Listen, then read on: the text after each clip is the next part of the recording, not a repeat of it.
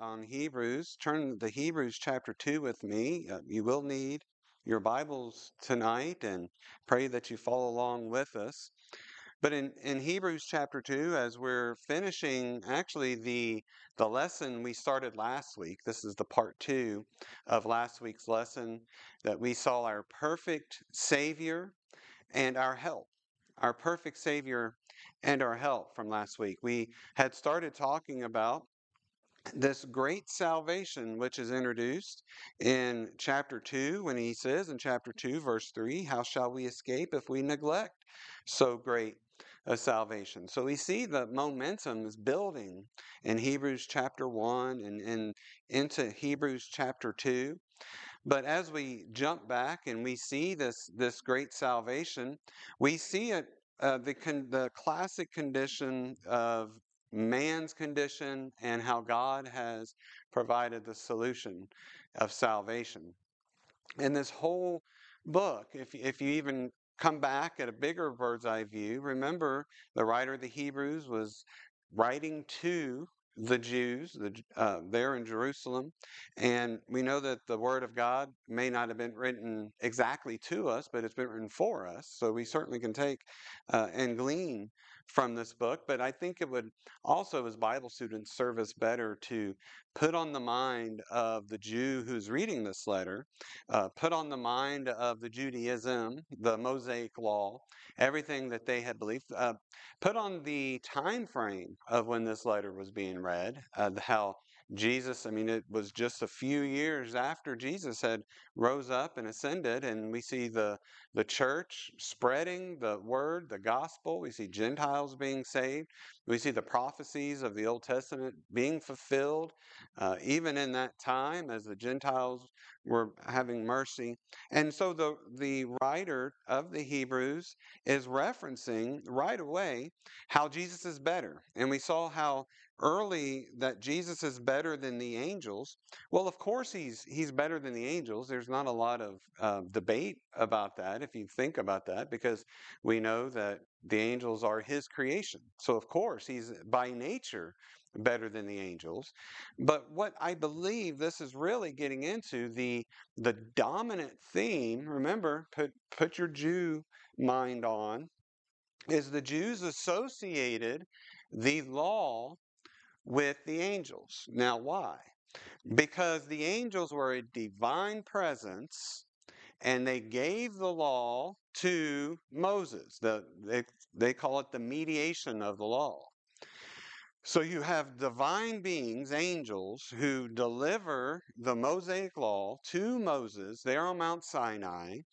And so when we talk about how Jesus is better than the angels, that Jesus has brought in a new covenant.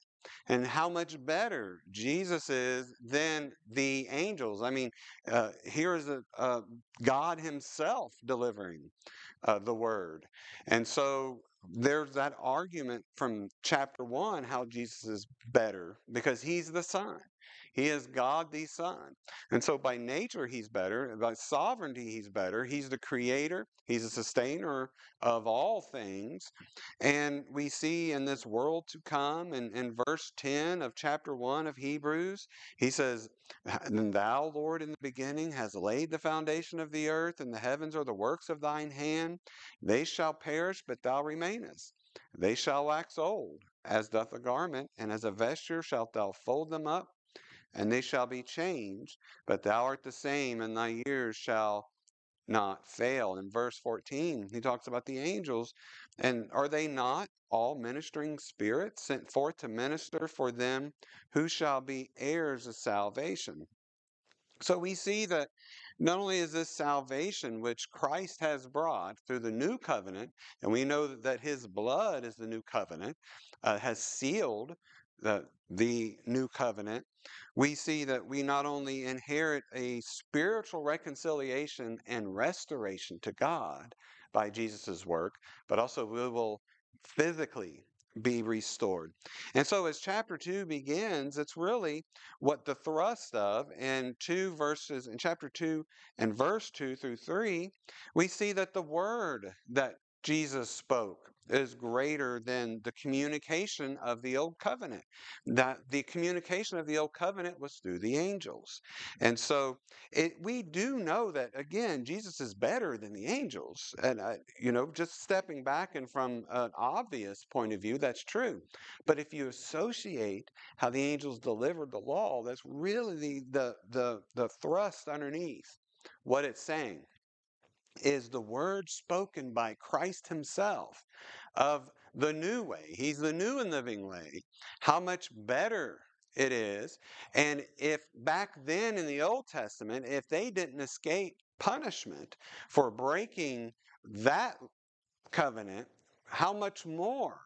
And that's what it says in verse 3. How shall we escape if we neglect this great salvation which Jesus himself has brought in? Not only did Jesus himself give us the word, but it was witnessed by the apostles and it was testified of God through miracle signs and wonders. And so when he's writing to the Hebrews in verse 5, he's also saying, look, the angels are going to have nothing to do with this new world as far as dominance of this new world, which Jesus is going to bring in, how he's going to change everything and then make it new. So, verse 5, if you're still on the old covenant, what are the promises of the old covenant as concerning the heaven, concerning the new world to come?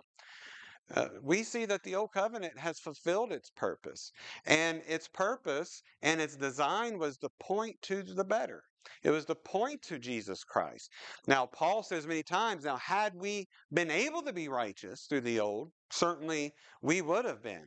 And it's not that the law was weak, is we were weak. And that's what he says in Romans chapter 8, is that the law was weak in the flesh, and God sending his own son to condemn sin in the flesh. So we see in verse 5 that he's talking about this world to come is not under subjection of the old covenant or the old way of transmission or the angels, but it is of Christ.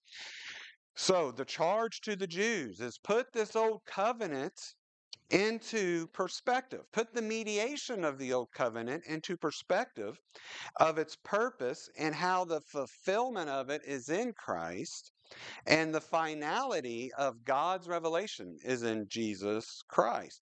We do not look for the Messiah anymore. Jesus is final. He's fulfilled the old, and he is the final revelation of God.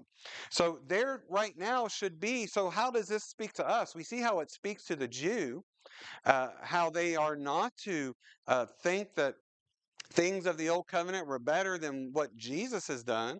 But what about to us? What this says to us is there should be no mediator or mediation apart from Jesus Christ. There shouldn't be nothing. It all ends with Christ. Jesus is God's final word. There's no new revelation. There is no modern day apostles who are receiving new revelation. There are no earthly mediators. There's no earthly priests where we go to them and then they go to Jesus. No, all things, he is the last, he's the final, and he's the fulfillment of all things. So Jesus, and that's what it says in 1 Timothy chapter 2, verse 5, for there is one God, and there is one mediator between God and man, and that is the man, Christ Jesus.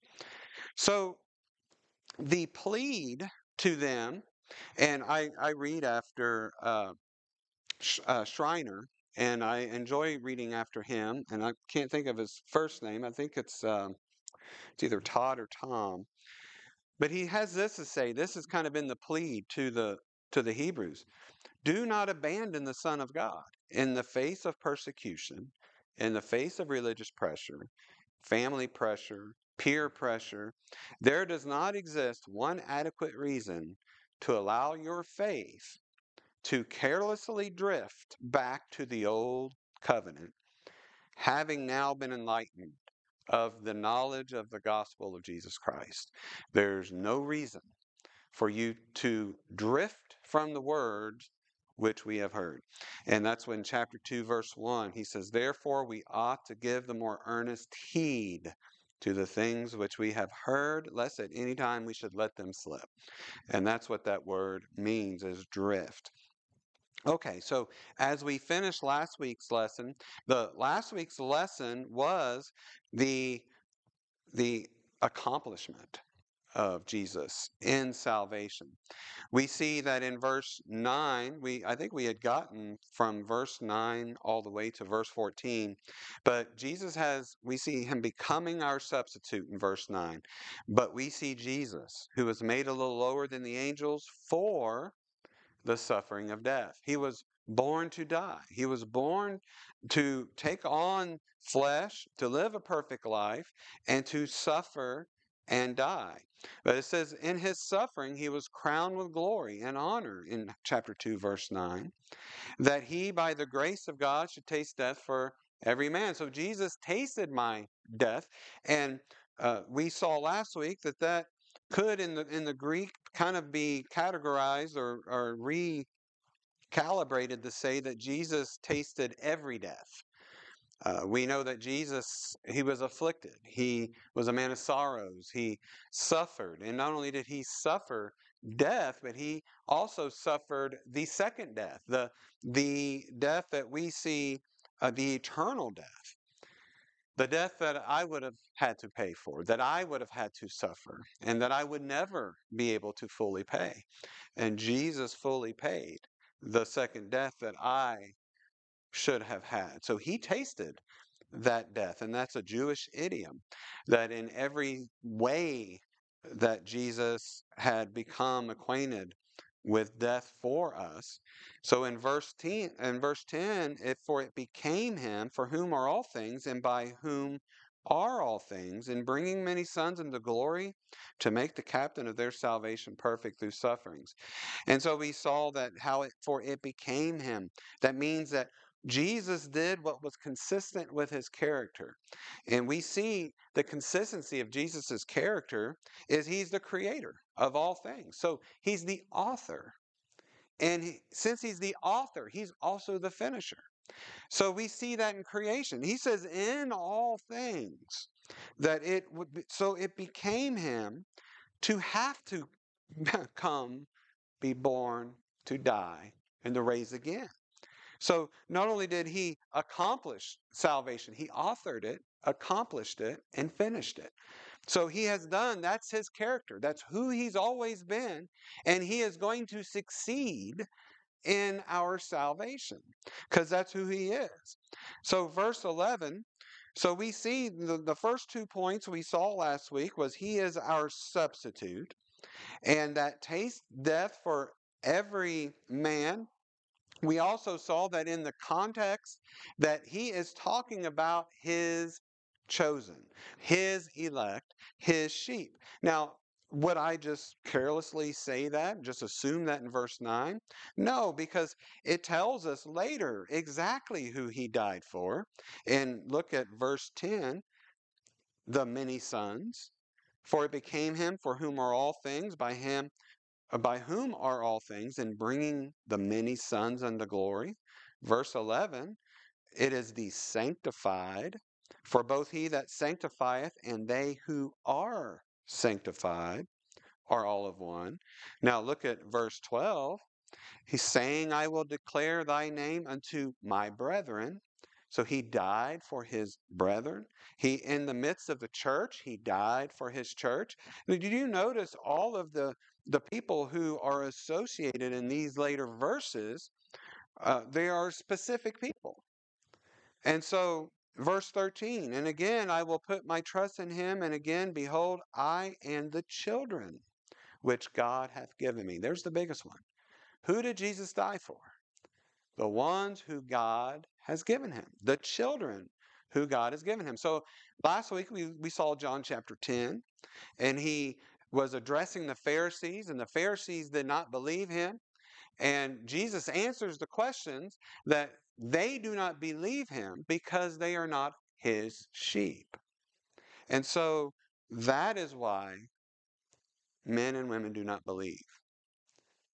they are not his sheep. Because he goes on to say, his sheep hear his voice, and a stranger will they not hear. And we hear his voice, and we come to him. We follow him. That he is known of us, and he knows us, and we hear him when he calls.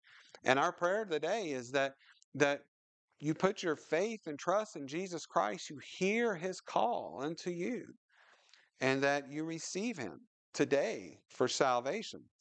Because then he talks about him being the captain of our salvation in verse 10.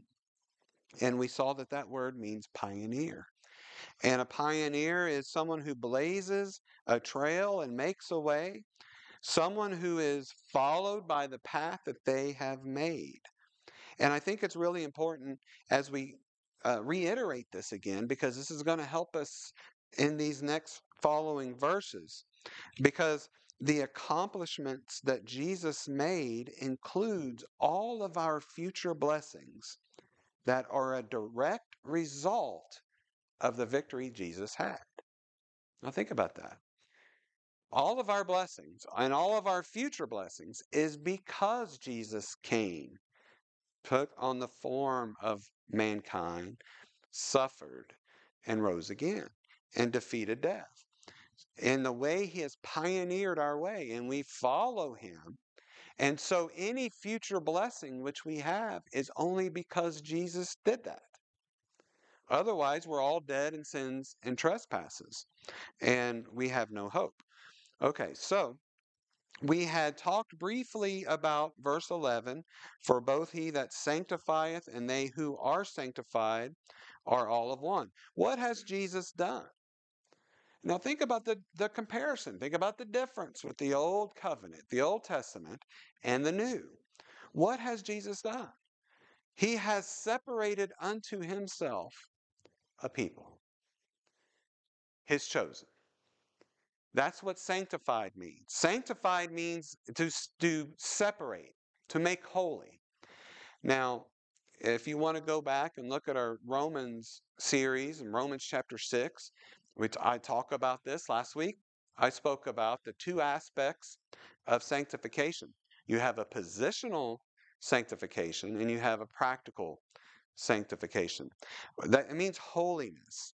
For it says in verse 11, he that sanctifieth, which is Jesus, and they who are sanctified, we're the recipients of Jesus's action of separating us from where we were to himself for a purpose. That's what sanctification, the definition of sanctification. That's holiness. There is a positional holiness and there's a practical holiness, just like sanctification. We need to understand that the holiness which God sees in me, and I pray in you, is not your internal holiness, not your intrinsic holiness. This is not what justifies you. It is the holiness of Jesus Christ. It's Jesus Christ's righteousness. So positionally, I am holy because Jesus is holy. I am righteous because it's Jesus' righteousness. So he has sanctified us. He has brought us. What a marvelous thing. What a great salvation that is that I was not able to come to him. He came to me. He did everything for me. And he even brought me to himself positionally. I'm positionally justified.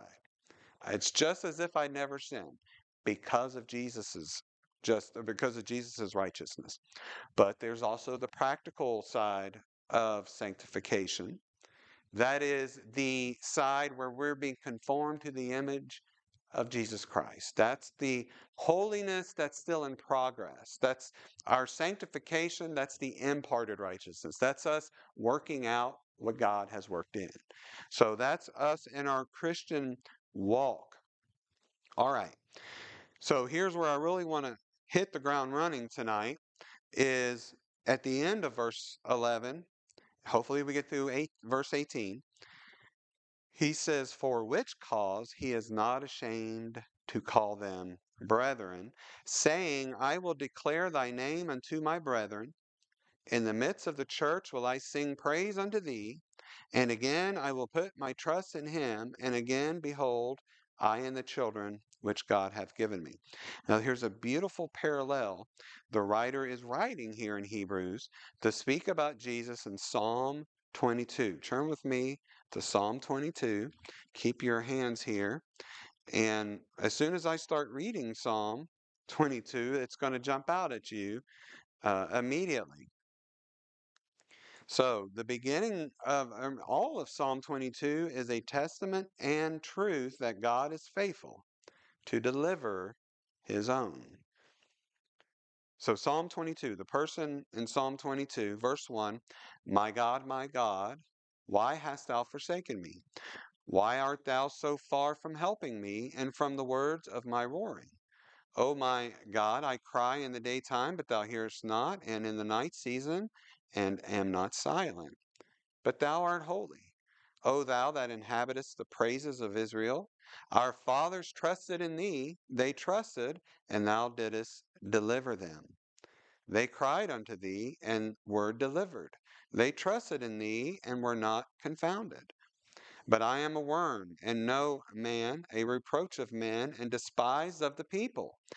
All they that see me laugh me to scorn. They shoot out the lip and shake the head, saying, he trusted on the Lord, that he would deliver him.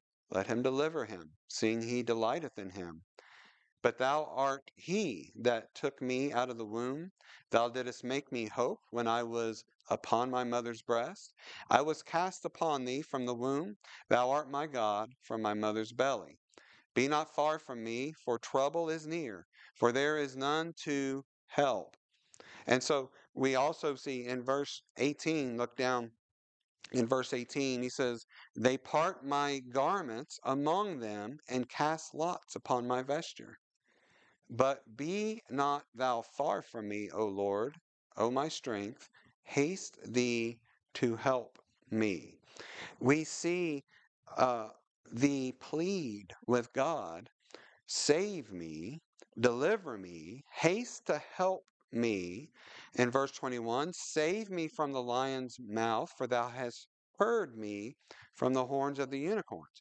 What we see is the trusting one has become the delivered one. Now, we know this is a messianic psalm. We know that Jesus trusted in God. We know that Jesus had faith in God. We know that Jesus prayed and he read the word. And in so many ways, we follow Jesus, not just in death and the burial and the resurrection and the victory which we have, but we go with the same faith in God. And we have the same prayers that God would deliver us. But we see the trusting one has become the delivered one. This is talking about God's faithfulness to deliver them. Now, starting in verse 22, the psalm shifts from the suffering one, now has become the exalted one. In verse 22, he says, I will declare thy name unto my brethren. Now that looks familiar, doesn't it? Because that's in Hebrews chapter 2. That's where we just were in verse 12. I will declare thy name unto my brethren. In the midst of the congregation will I praise thee. Ye that fear the Lord, praise him. All ye the seed of Jacob, glorify him and fear him, all ye the seed of Israel. So we see that the praise is of the great congregation. In verse 25, my praise shall be of thee in the great congregation. I will pay my vows before them that fear him. Now, also notice about this psalm that the victory that Jesus has is not just his alone, but we will share in it. All the family will share in Jesus' victory. Look at verse 26. The meek shall eat and be satisfied. They shall praise the Lord that seek him. Your heart shall live forever. And now also look at verse 31. They shall come and shall declare his righteousness unto a people that shall be born, that he hath done this. A beautiful parallel in Psalm 22, come back to Hebrews chapter 2, that he is speaking here and he is identifying Psalm 22 with our Lord, with Jesus. In verse 12, this is what he's done. He says that at the end of verse 11, he's not ashamed to call us his brethren. We see the family orientation of this. In verse 12, I will declare thy name unto my brethren. In the midst of the church will I sing praise unto thee. So not only in Psalm 22 did we see the suffering one who is exalted, but we also saw him that who is delivered. The trusting one is delivered. And so we see that Jesus has brought us to him. In verse 10, that's the way he's the captain of our salvation, the pioneer. He has brought us to him. But the rest of this chapter, and I believe what is really being taught here, is look at this identification which we have with Jesus. We do not have identification with the angels,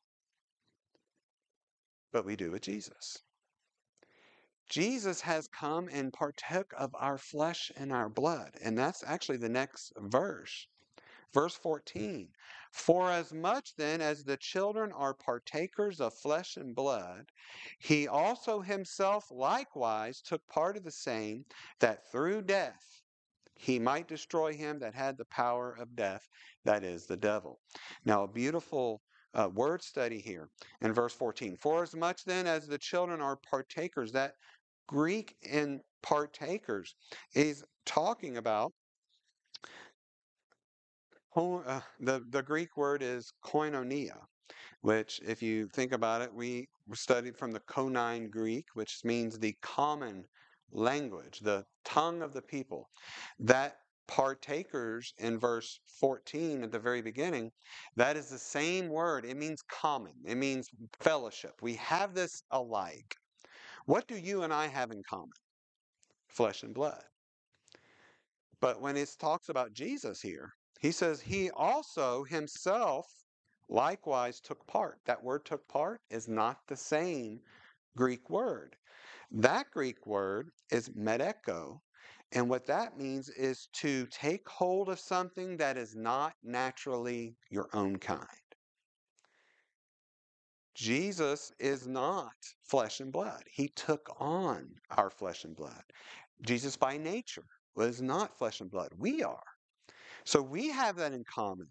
But Jesus took that onto himself. He took the fellowship of our flesh and blood upon himself so that we might be able to partake of his divine nature. Now think about that. Jesus took the part of us onto him so that we could take his part onto us. And Second Peter chapter 1 verse 4 states that truth. Where it says, whereby are given unto us exceeding great and precious promises, that by these ye might be partakers of the divine nature, having escaped the corruption that is in the world through lust. He took part, meteko, so that we could take part, meteko. He took part of us so that way we could take part of him. We're brethren. We have fellowship with Jesus Christ. And that is the thrust of what he's saying in verse 14. And it's beautiful. Why did he do that? Well, look, that through death he might destroy him that had the power of death, that is the devil. The angels cannot die. God cannot die.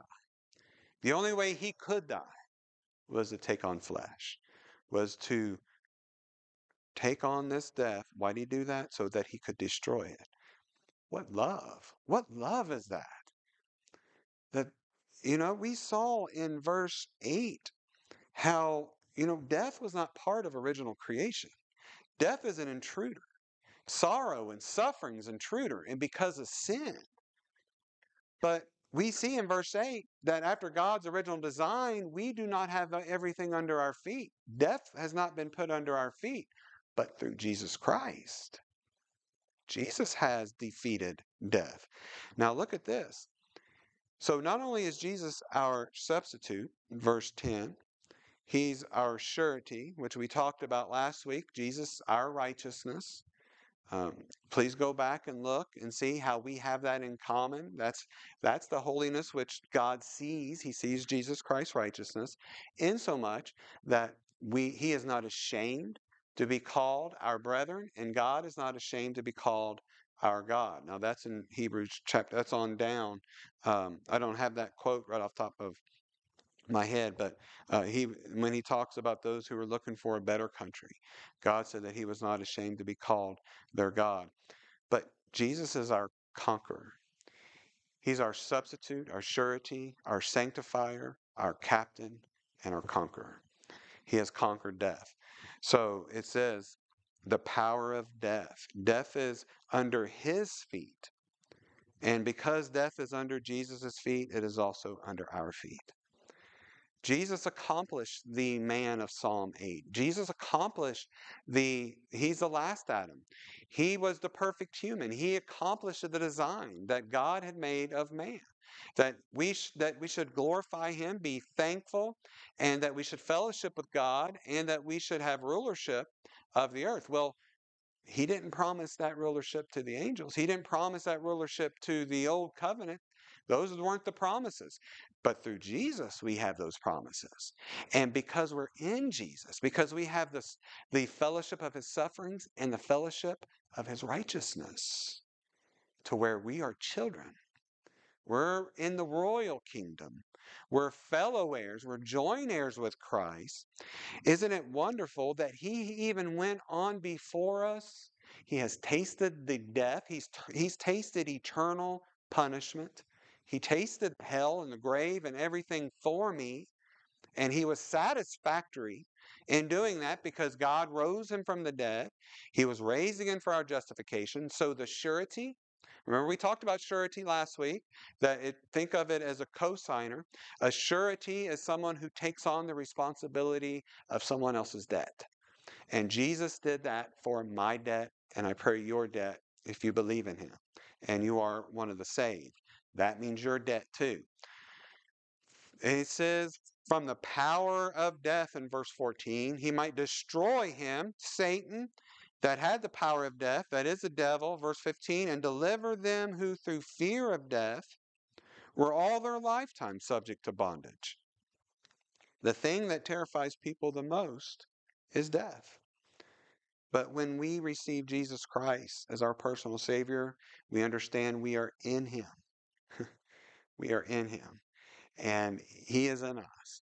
And everything that Jesus did victorious, we did. That's what I said. All of our future blessings, heaven, forgiveness, everything is because of what Jesus did. And what did He do? He came and He suffered and He tasted death. And verse 16, for verily He took not on Him the nature of angels, but He took on Him the seed of Abraham. Jesus didn't come to die and make atonement for the angels. He did that for us. Also, we are in fellowship with Jesus. We're not in fellowship with the angels.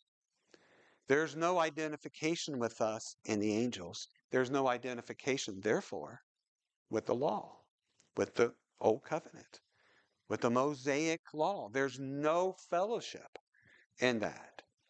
We are children, and we are counted as children of God. Not only are we children of God, now think about that.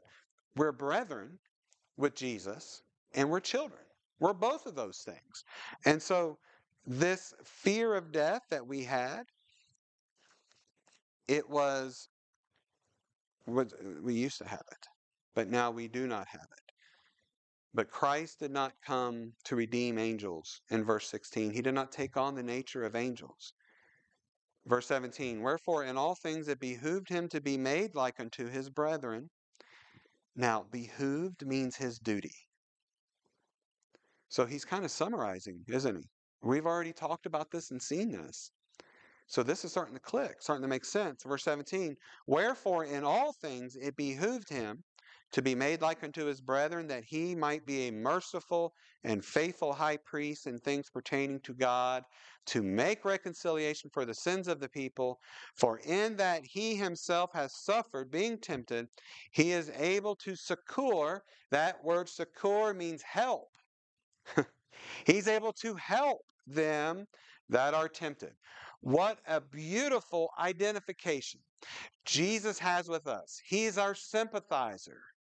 He knows he's been touched by our infirmities. He's been tempted like we are, but he had no sin. He tasted death as we are looking and we are, we're decaying, right? I mean, we will face death. But he has gone on before us so that he may help us. Not just with salvation, but he is there. He's going to be there with us. Now, um, the Spirit helps our infirmities in Romans chapter 8. The Spirit will help us to die, which is taught in 1 Peter chapter 4. We saw with Paul. Paul got towards the end of his life. And he said, there was no one here with me. And I had a conversation earlier and talking about that as the more you get towards the end of our Christian journey, our Christian pilgrimage, how it doesn't just seem like there's just one thing after another going on in your life. And it feels like the last lap is often a sprint of faith. How there's just one trial after another and after another. And, the Lord just refining our faith and it's making it as pure gold. And so it seems that, here, but even more, how much comfort can we get? Knowing that the Lord has been tempted the way that we had been tempted. He understands our weak frame and our fail frame. He knows how we fail.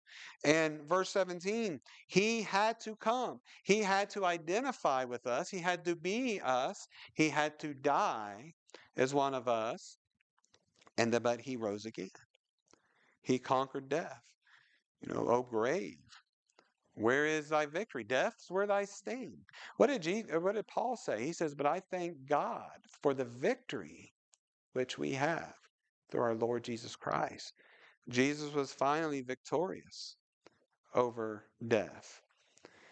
And this should, when we think about how much different this is that Jesus did, how he came and he took on flesh, and so that he might be the merciful and faithful high priest in pertaining to the things of God and reconciling us. And we know he's going to restore us. And in verse 18, how he helps us, having been tempted in the same way, but yet without sin. This should honestly change your prayer life. It should. So when we go to the Lord in prayer, we know that we can go to him and say, Lord, I know you went through this. I know you went through sorrow. I know you went through suffering. I know you went through hunger and thirst and groaning of the Spirit and weeping to those who made him groan of spirit. We know that he has gone through all those things. And so we can, when we pray, we know that he knows what we're going through. And isn't it beautiful that this is chapter 2? He is saying he is our great Savior. Look at what Jesus, the Son of God, did. Now, last week I talked about how it was just beyond to a Hebrew, to a Jew. They had this idea and conception of the conquering Davidic king, the one who would come and conquer, not take on the form of mankind and die, and not just die, any old death, but die of crucifixion. How crucifixion was reserved for the lowest of the lowest. I mean, it was embarrassment. And we see that Jesus, in his humiliation, we see that because he humbled himself and became obedient unto death, even the death of the cross, how God hath also highly exalted him. Isn't what Jesus did so praiseworthy? And look at the vast difference between what the writer of Hebrews is saying. of the old covenant versus what Jesus has done. He's the final word of God. We do not look for another. We do not look for another Messiah. He is the Messiah. And though he came and suffered, and the Jews, it was beyond their comprehension that he should do that. But how many times do we see Paul and Jesus say that he must have suffered? He must have went to the cross. He must have put on the form of man, lived a perfect life, and died a vicarious death, raised again from the dead. And how it says that Jesus, opening up the scriptures, just opened up their minds and their hearts to how he has fulfilled all things, that he is the suffering servant of Isaiah. It's just, he accomplished salvation. He accomplished it. He's our perfect Savior, and he's our help. Because of what he did, he can be our help. He can be your help in your time of need. Now, understanding just the vast difference of who he is versus the old covenant and the law mediated by angels and Moses, this should thrust verse 3 in chapter 2 even more in verses 1 through 3. Therefore, we ought to give the more earnest heed to the things which we have heard, lest at any time we should let them drift. Now, the word of God does not drift. We drift from the word of God. Remember how we spoke a few weeks ago that salvation is perseverance and faith. Genuine salvation is not just one profession of faith you had as a 10-year-old, and then you've led the last 50, 20 years not even thinking of God. That's not a genuine salvation. A genuine salvation has perseverance and faith. It accompanies persistence, and that's because of God's power, not because of our power. We persevere because he has preserved us. He has died for his people. He's died for his sheep. He has died for his brethren. He has died for his church. He has died for the children which God hath given him. So we persevere.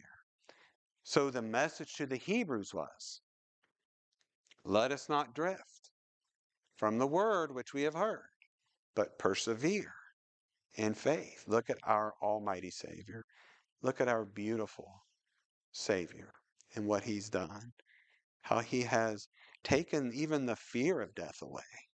He's taken the sting of death. And what would have seemed hopeless in our lives, and he's made it a doorway. I have no doubt when we come to die that he's going to lead us all the way. He's going to, that's what 1 Peter chapter 4 references, is that God will pour his Spirit out upon you when that time comes. Now, he's talking to those who are being persecuted in the name of Christ. But I do believe when it comes to that time, just as Paul saw, even though everybody forsook him, he was not alone. And I believe at the time of death that he's going to give us his hand and he's going to lead us and guide us all the way through. We do not drift. There never will be a reason why you would drift in your faith and go back into the Mosaic law. There's no reason why you would want to come under the law when we're under grace. He is our substitute. He is our surety. He is our sanctifier. He is our captain. He is our conqueror of death, and he is our help. In verse 18. Let's have a word of prayer. Heavenly Father, thank you, Lord, for this study. How beautiful, Lord. Thank you for giving us your word.